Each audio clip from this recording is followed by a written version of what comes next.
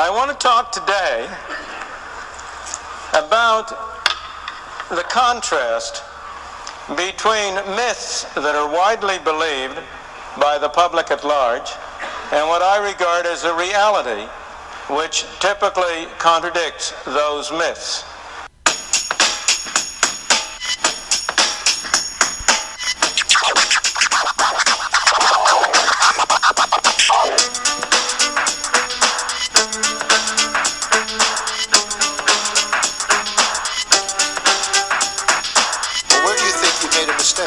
I made a mistake in presuming that the self-interest of organizations, specifically banks and others, was such as that they were best capable of protecting their own shareholders.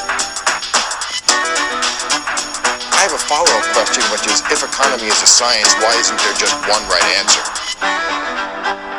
Capitalism, God's way of determining who is smart and who is poor.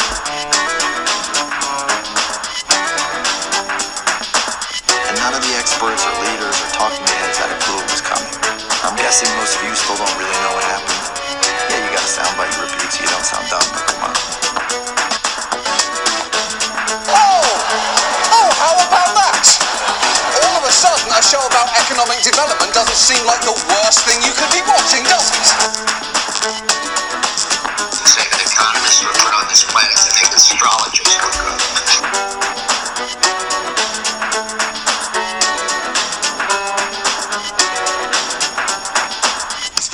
Stupid. Well, hey there, everyone. I'm Dave Yost, and you are, of course, listening to Okay, Let Me Tell You Why You're Wrong.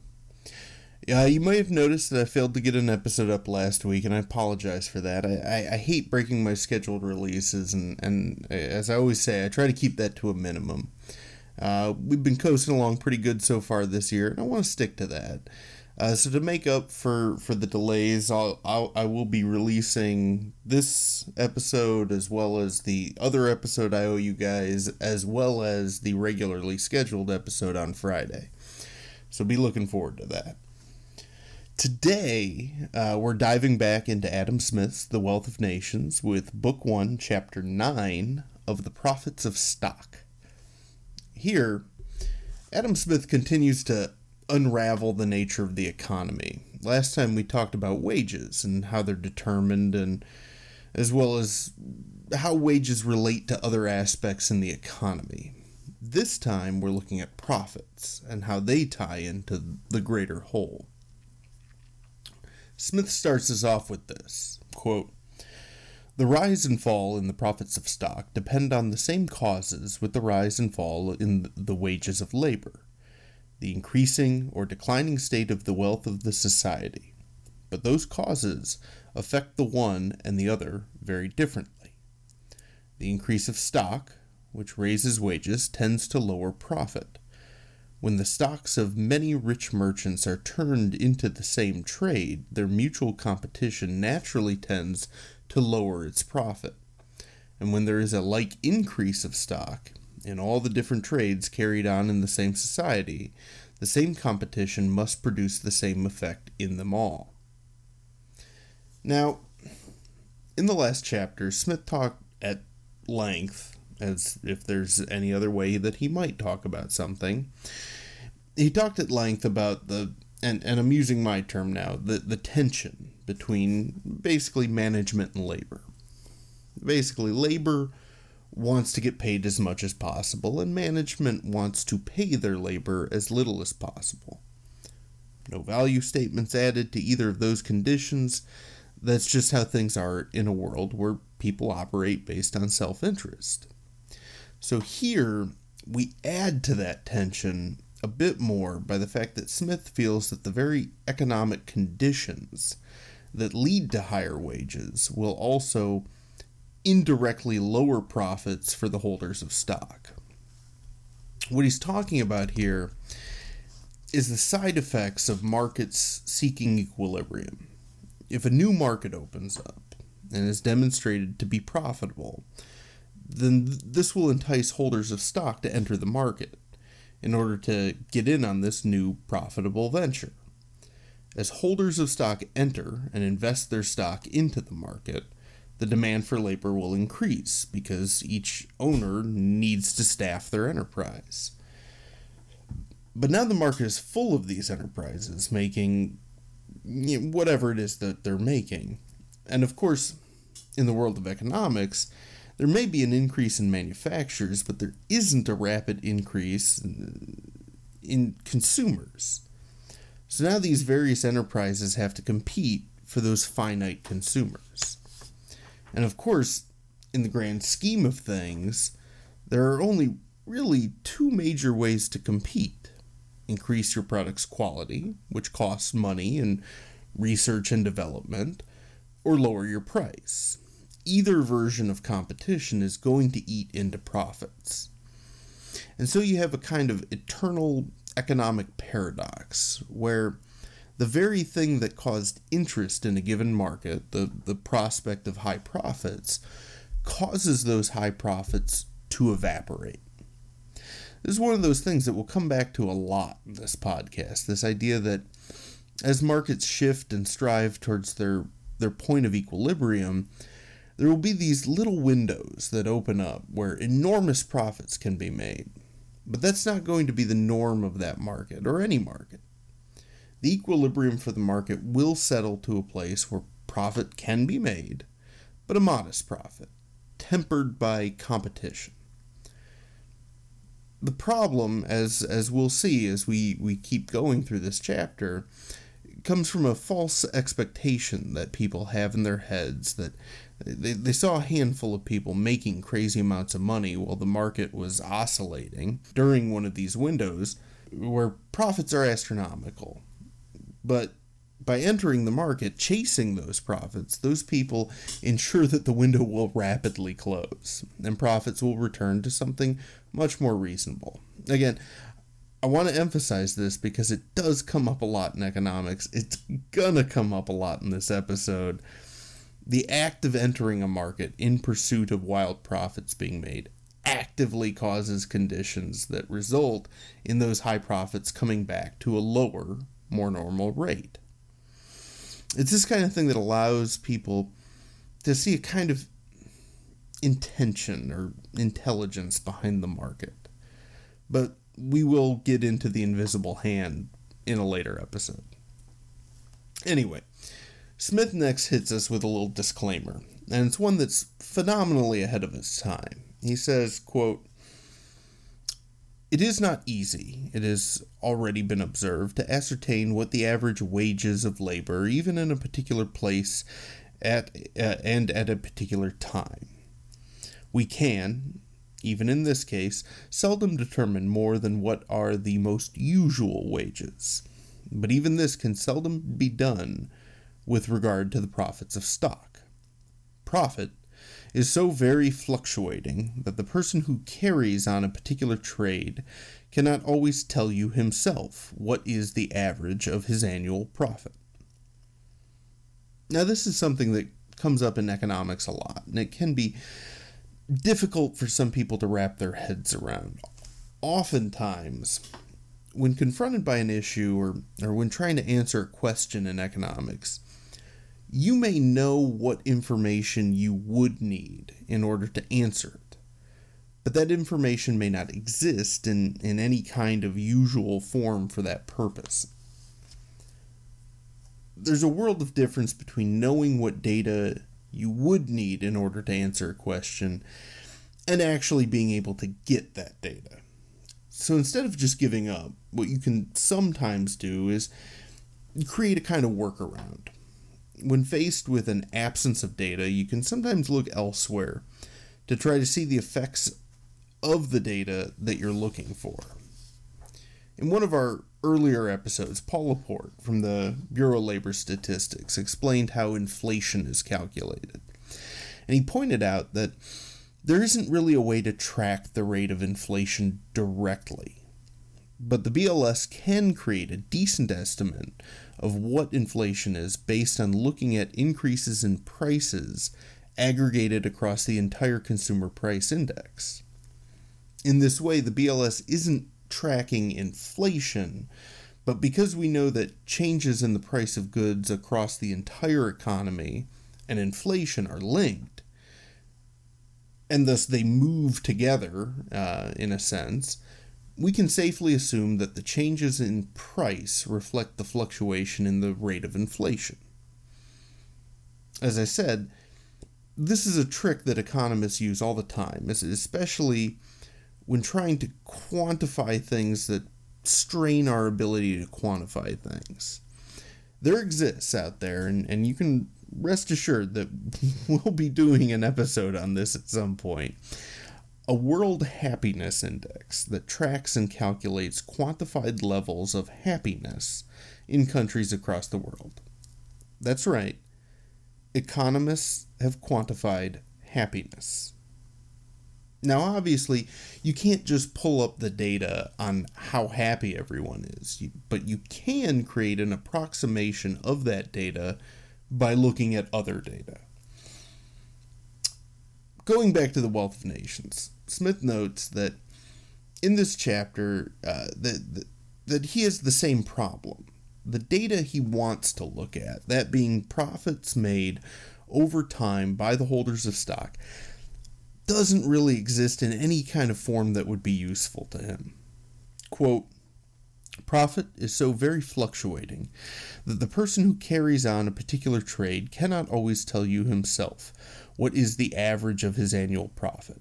It is affected not only by every variation of price in the commodities which he deals in, but by the good or bad fortune both of his rivals and of his customers, and by 1,000 other accidents to which goods, when carried either by sea or by land, or even when stored in a warehouse, are liable.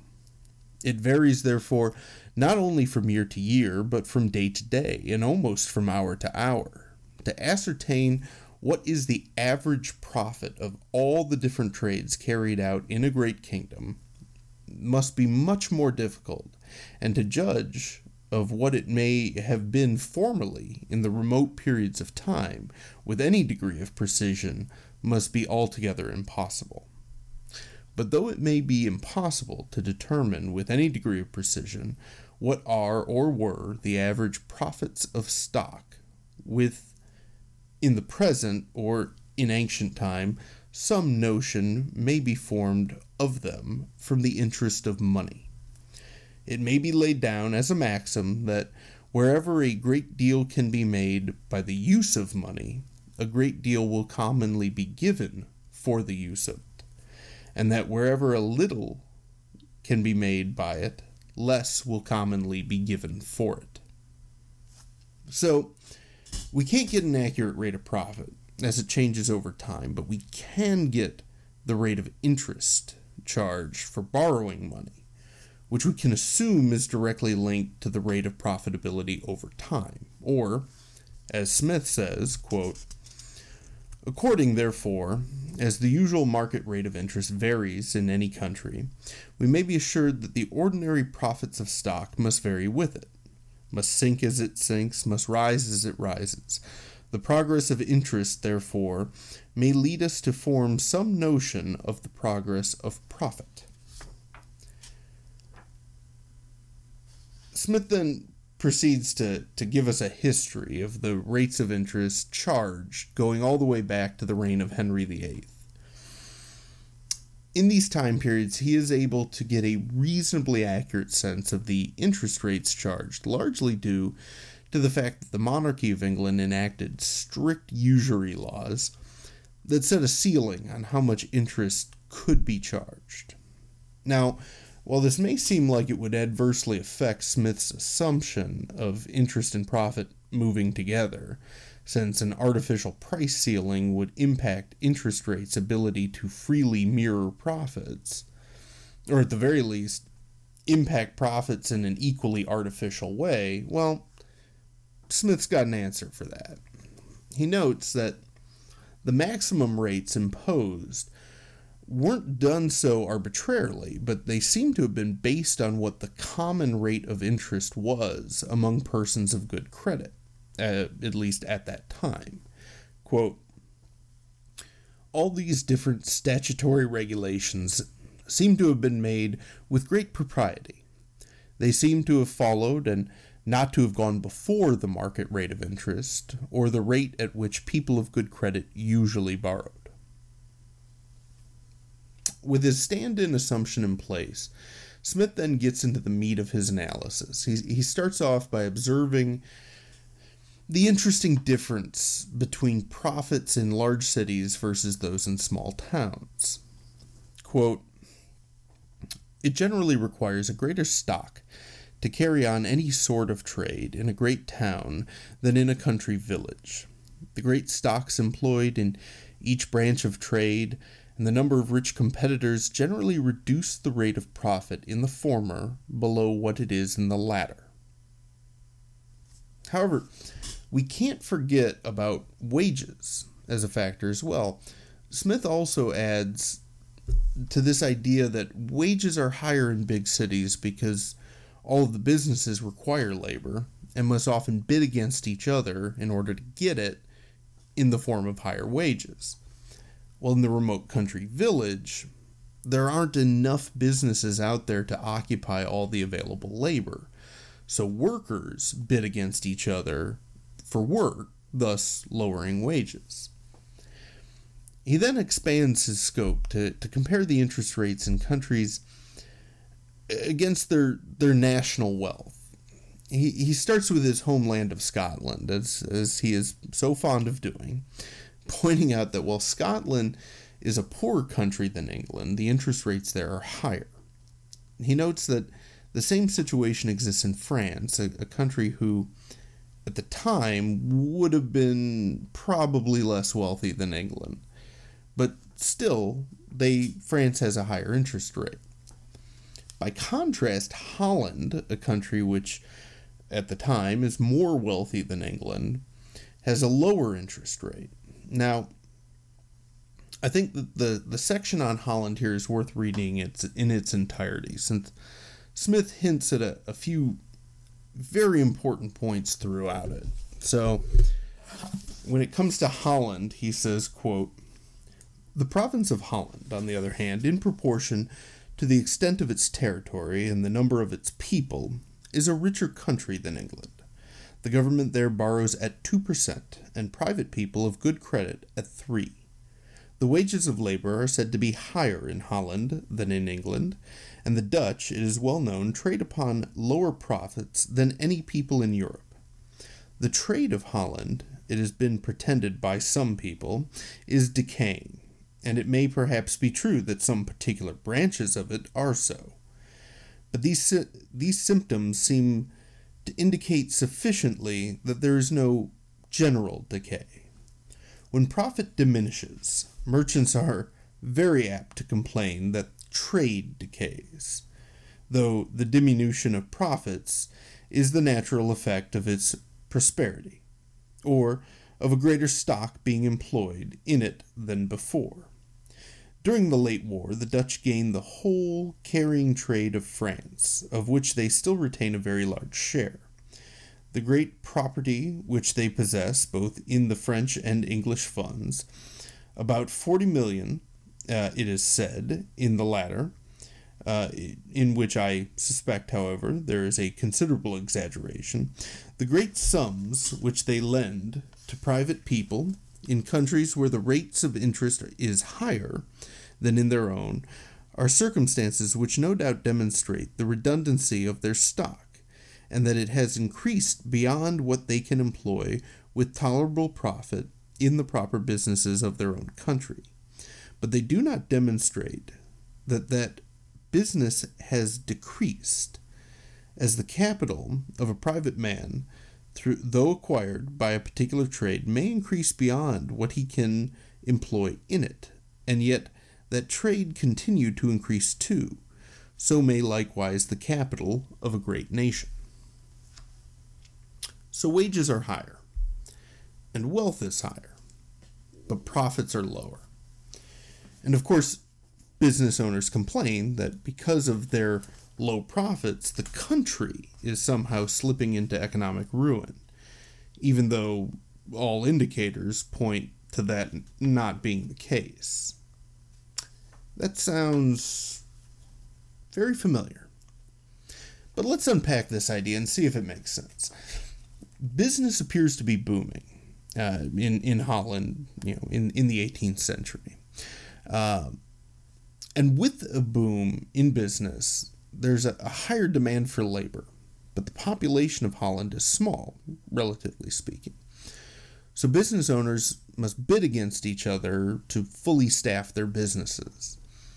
This drives average wages up and cuts into profits.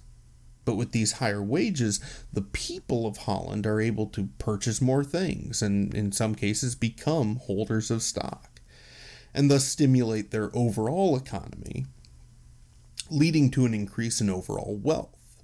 Now, besides the higher wages, the sheer number of businesses in this booming economy creates competition within their respective markets, thus forcing each business into a race to the bottom as far as prices of their products are concerned. This profit of constantly having to keep prices low to keep up with their competitors also impacts profits. And the profit margin for successful businesses has to be fairly low.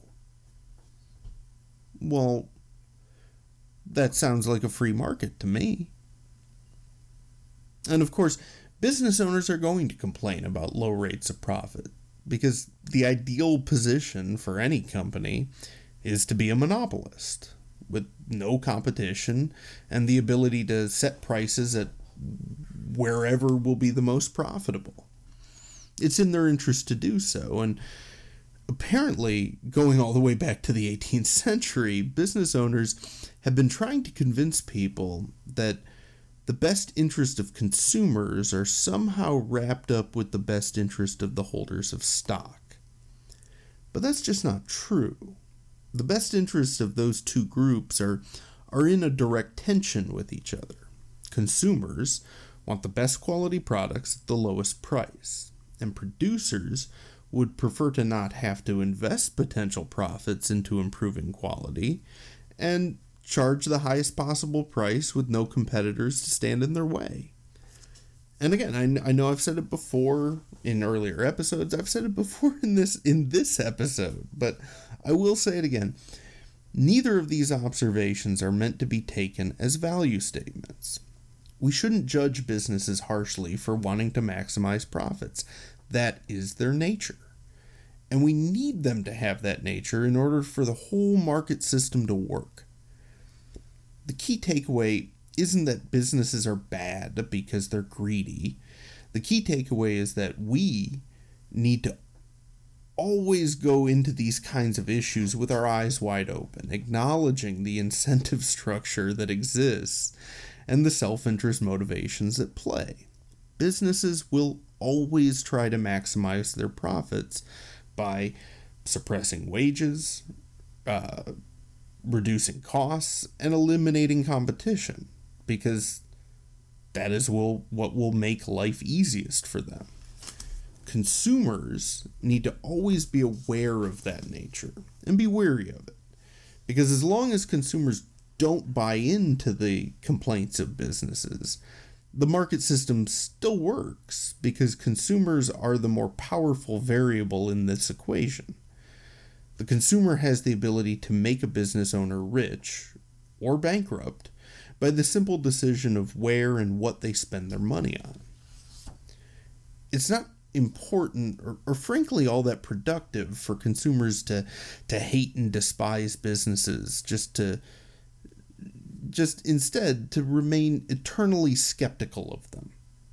Don't forget, without the profit motivation that drives these firms, the market system doesn't function either. So, while it may not be steeped in nobility, it's what makes the whole thing work. I think that it's also important to note that as Smith talks about lower profits, he's talking about the rate of profit. So, while a place like England, in his example, may be experiencing average profits among their businesses of 8 to 10%, businesses in Holland are only making 4 to 5%. But this is one of those numbers that should always come with a mandatory follow-up question, which is, of course, 4 to 5% of what? Don't forget that if Holland's economy is more wealthy than England's, then there's probably more money circulating in it. So while a business in England making 10% profit may have a higher profit margin, if they're making fewer sales, then the balance won't do them much good relative to the company in Holland.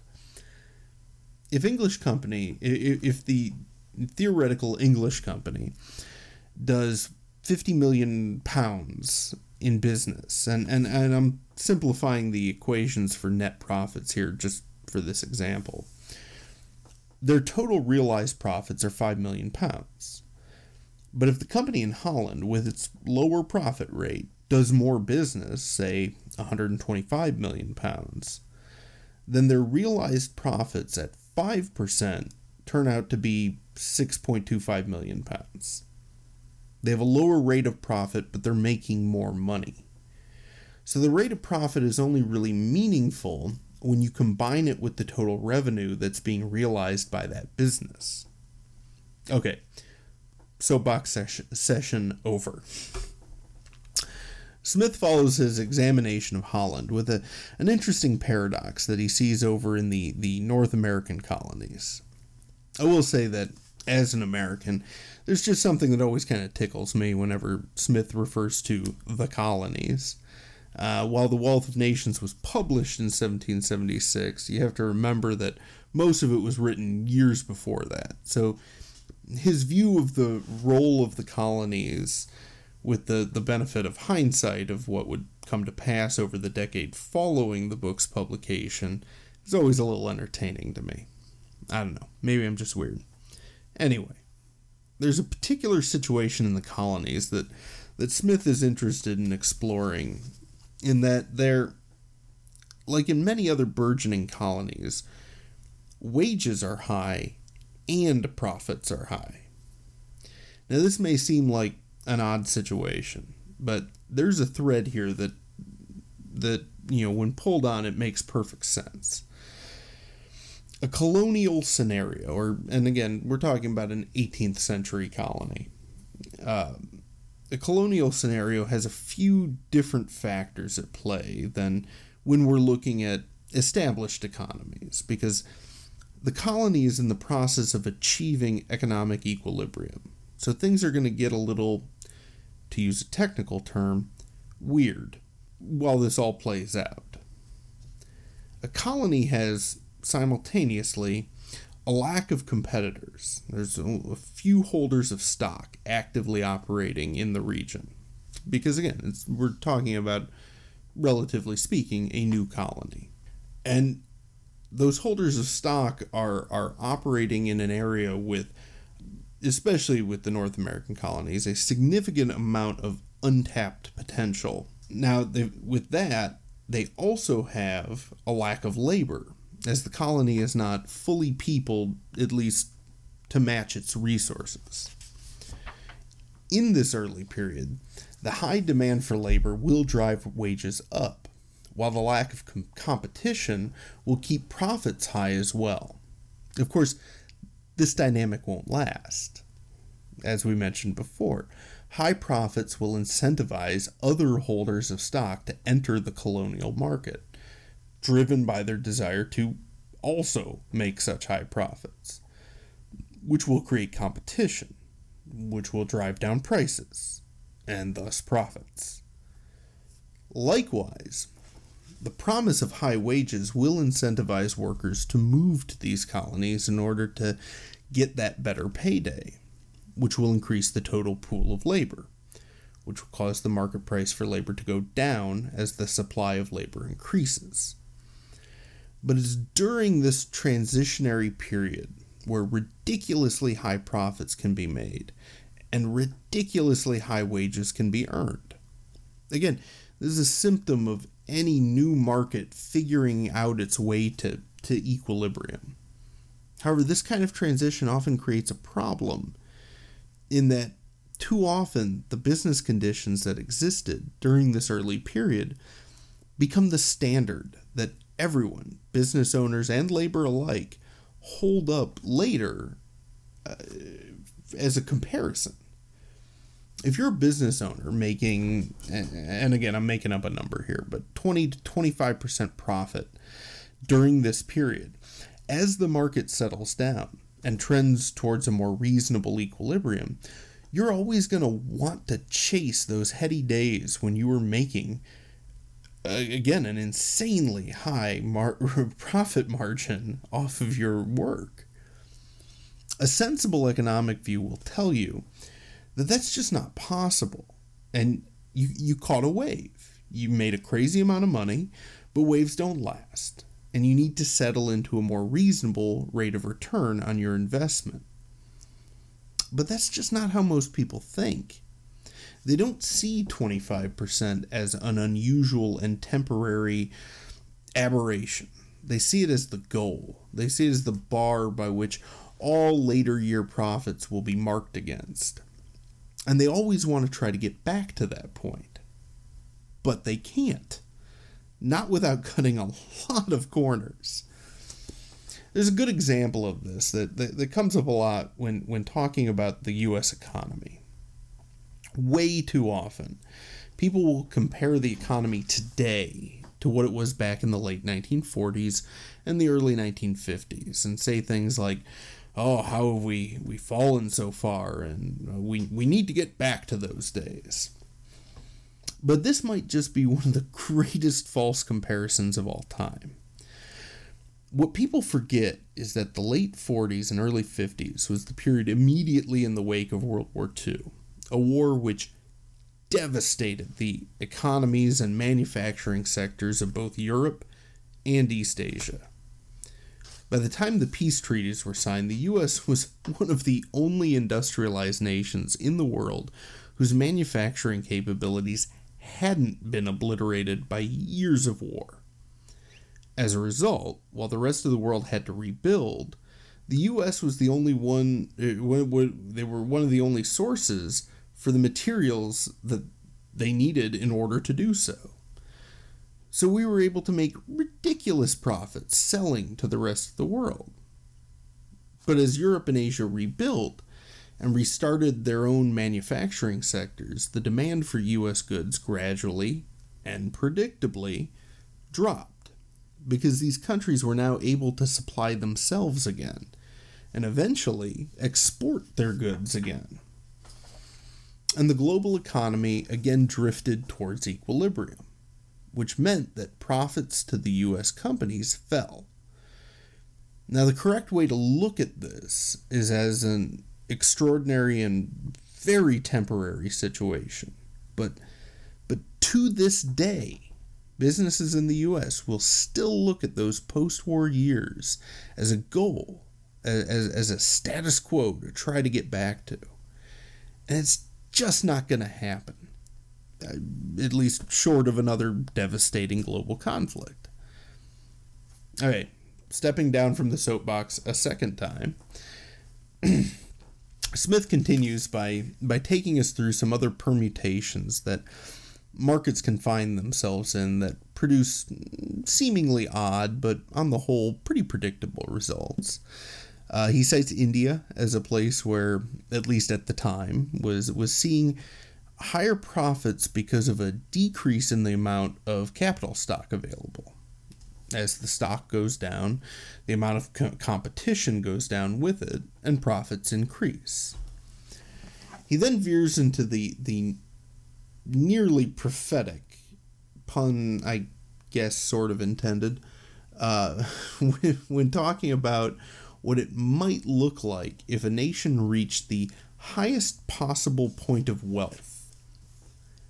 This one, I think, is worth reading in full. Quote, "In a country which has acquired that full complement of riches which the nature of its soil and climate and its situation with respect to other countries allowed it to acquire, which could therefore advance no further, and which was not going backwards, both the wages of labor and the profits of stock would probably be very low. In a country fully peopled in proportion to what either its territory could maintain or its stock employ, the competition for employment would necessarily be so great as to reduce the wages of labor to what was barely sufficient to keep up the number of laborers, and, the country being already fully peopled, that number could never be augmented.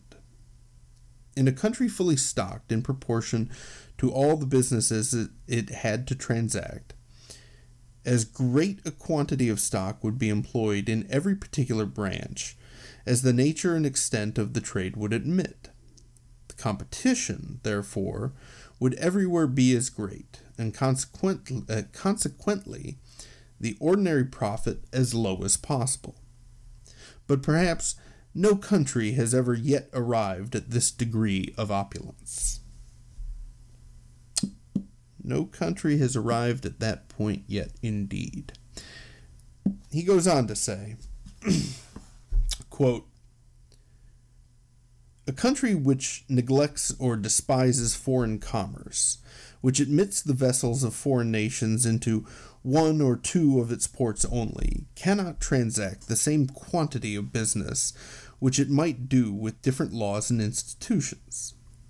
In a country, too, where though the rich or the owners of large capitals enjoy a good deal of security, the poor, or the owners of small capitals, enjoy scarce any, but are liable, under the pretense of justice, to be pillaged and plundered at any time by the inferior mandarins, the quantity of stock employed in all the different branches of business transacted within it can never be equal to what the nature and extent of that business might admit.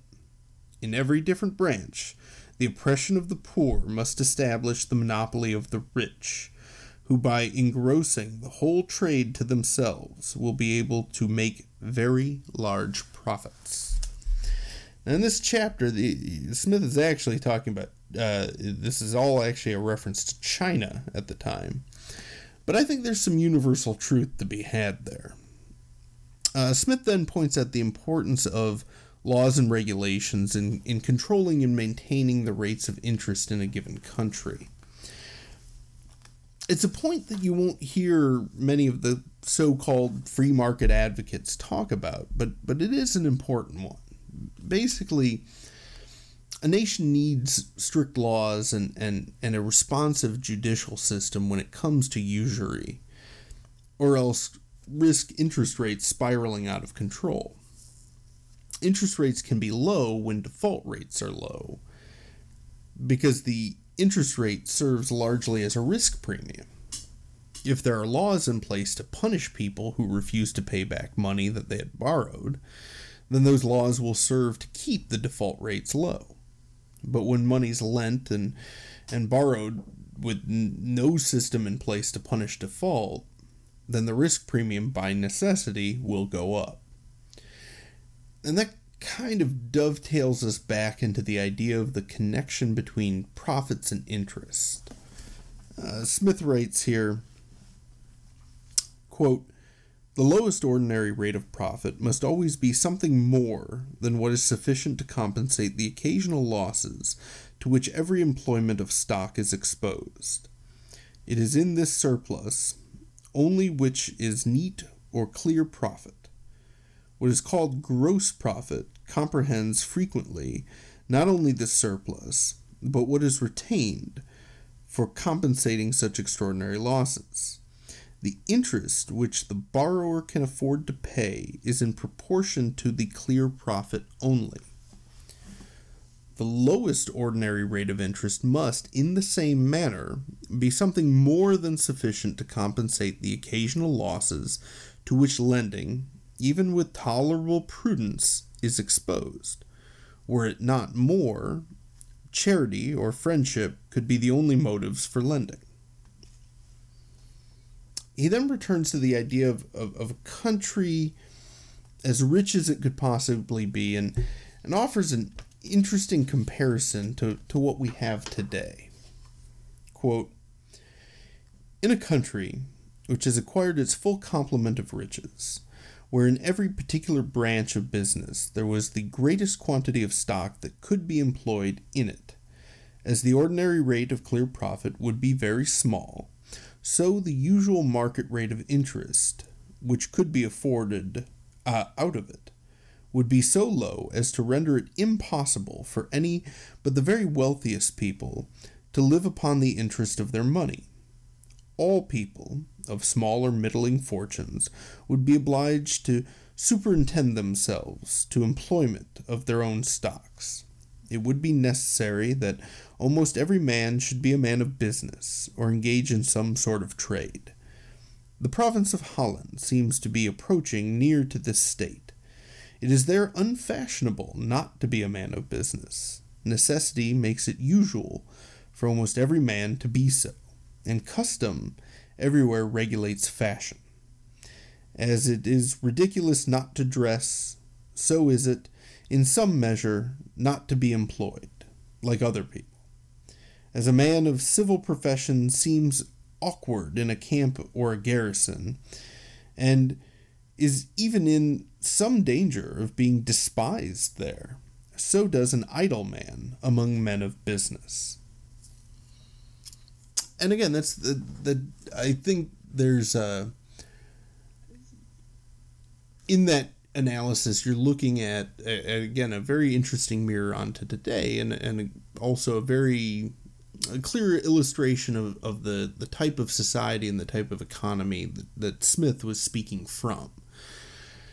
Again, we sit here today, and yeah, at least in most of the industrialized world, it would be odd. The idle rich aren't usually looked upon very favorably, or the few that are still need to have a reality television show or a DJing career for us not to kind of mock them for just living off their wealth. And according to Smith here, that kind of thing comes from prosperity, and I just find that to be a very, very interesting idea. In tying this chapter together, Smith concludes with two very interesting points that I'm going to read in full. I know this has been a direct quote heavy episode, but Smith just keeps giving us solid gold stuff here, and I think that it's appropriate to have it in his own words rather than my sloppy paraphrasing. Anyway, he first establishes the causal direction between profits and interests, saying, quote, "The proportion which the usual market rate of interest ought to bear to the ordinary rate of clear profit necessarily varies as profit rises or falls. Double interest is in Great Britain reckoned what the merchants call a good, moderate, reasonable profit, terms which I apprehend mean no more than a common and usual profit. In a country where the ordinary rate of clear profit is 8 or 10%, it must be reasonable that 1/2 of it should go to interest, wherever business is carried on with borrowed money.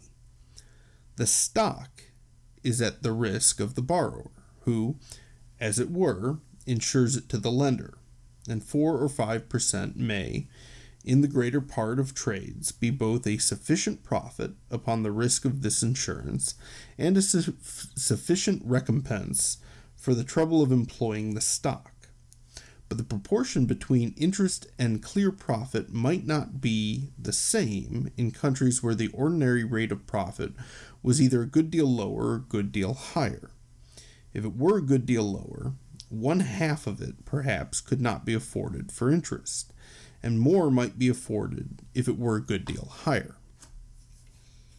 He then introduces the idea of what factors more greatly affect prices, laying out a very convincing counter-argument against those people who want to place the blame for higher prices on labor. He says, quote, "In countries which are fast advancing to riches, the low rate of profit may, in the price of many commodities, compensate the high wages of labor, and enable those countries to sell as cheap as their less thriving neighbors, among whom the wages of labor may be lower. In reality, high profits tend much more to raise the price of work than higher wages. If in the linen manufacture, for example, the wages of the different working people, the flax dressers, the spinners, the weavers, etc., should all of them be advanced 2 pence a day, it would be necessary to heighten the price of the piece of linen only by a number of 2 pence equal to the number of people that had been employed about it, multiplied by the number of days during which they had been so employed. That part of the price of the commodity which resolves itself into wages would, through all different stages of the manufacture, rise only in arithmetical proportion to the rise of wages. But if the profits of all the different employers of those working people should be raised 5%, that part of the price of the commodity which resolves itself into profit would, through all different stages of the manufacture, rise in geometrical proportion to the rise in profit. The employer of the flax dressers would, in selling his flax, require an additional 5% upon the whole value of the materials and wages which he advanced to his workmen. The employer of the spinners would require an additional 5%, both upon the advanced price of the flax and upon the wages of the spinners. And the employer of the weavers would require a like 5%, both upon the advanced price of the linen, yarn, and upon the wages of the weavers. In raising the price of commodities, the rise of wages operates in the same manner as simple interest does in the accumulation of debt. The rise of profit operates like compound interest. Our merchants and master manufacturers complain much of the bad effects of high wages in raising the price, and thereby lessening the sale of their goods both at home and abroad. They say nothing concerning the bad effects of high profits. They are silent with regard to the pernicious effects of their own gains. They complain only of those of other people. And I can't think of any better way to close out the episode than that. As always, if you'd like to tell me why I'm wrong, or, again, let's be honest, if you'd like to tell Adam Smith why he's wrong, join our Facebook group. You can post a comment, suggest a topic for a future episode. Always happy to see those comments and posts. I'm sure that might change at a certain point, but for now it's a pretty good group. If you needed any more reason to join the Facebook group, I had a few weeks ago posted the first "Okay, let me tell you why you're wrong" t-shirt design there. For those of you interested in getting some of that sweet merch, the It Depends t-shirt will be available soon, and I'll be posting information about how to get them. Don't worry, second t-shirt design will be coming, possibly involving a certain economist and whether or not he said things first. So be looking out for that. If you're not on Facebook, you can always email me directly at okayletmetellyouyou'rewrong@gmail.com. All one word, no comma, no apostrophe. Be sure to take a minute and give the podcast a rating and a review on iTunes. Doing so really does help the podcast get noticed by more people. We've had a spike in ratings lately that helped to get us up to the 5th podcast that appears when you search the word economics. So let's keep that up and keep the podcast in the top 5. Thanks always to George Sacco for composing the music that I use in the intro and outro of the show. Don't forget, I do have another podcast out there. It's called Let's Plan a Wedding, and it's where my fiance and I sit down and discuss all the things involved in planning our wedding, as well as weddings in general. And of course, as always, thanks to all of you for listening. We'll be back next week with a topic episode, and then back in 2 weeks with The Wealth of Nations, Book 1, Chapter 10. We are 113 pages in, only 915 more to go. But hey, that's like 11%. So that's something. With that, I'm Dave Yost, and this has been Okay, Let Me Tell You Why You're Wrong.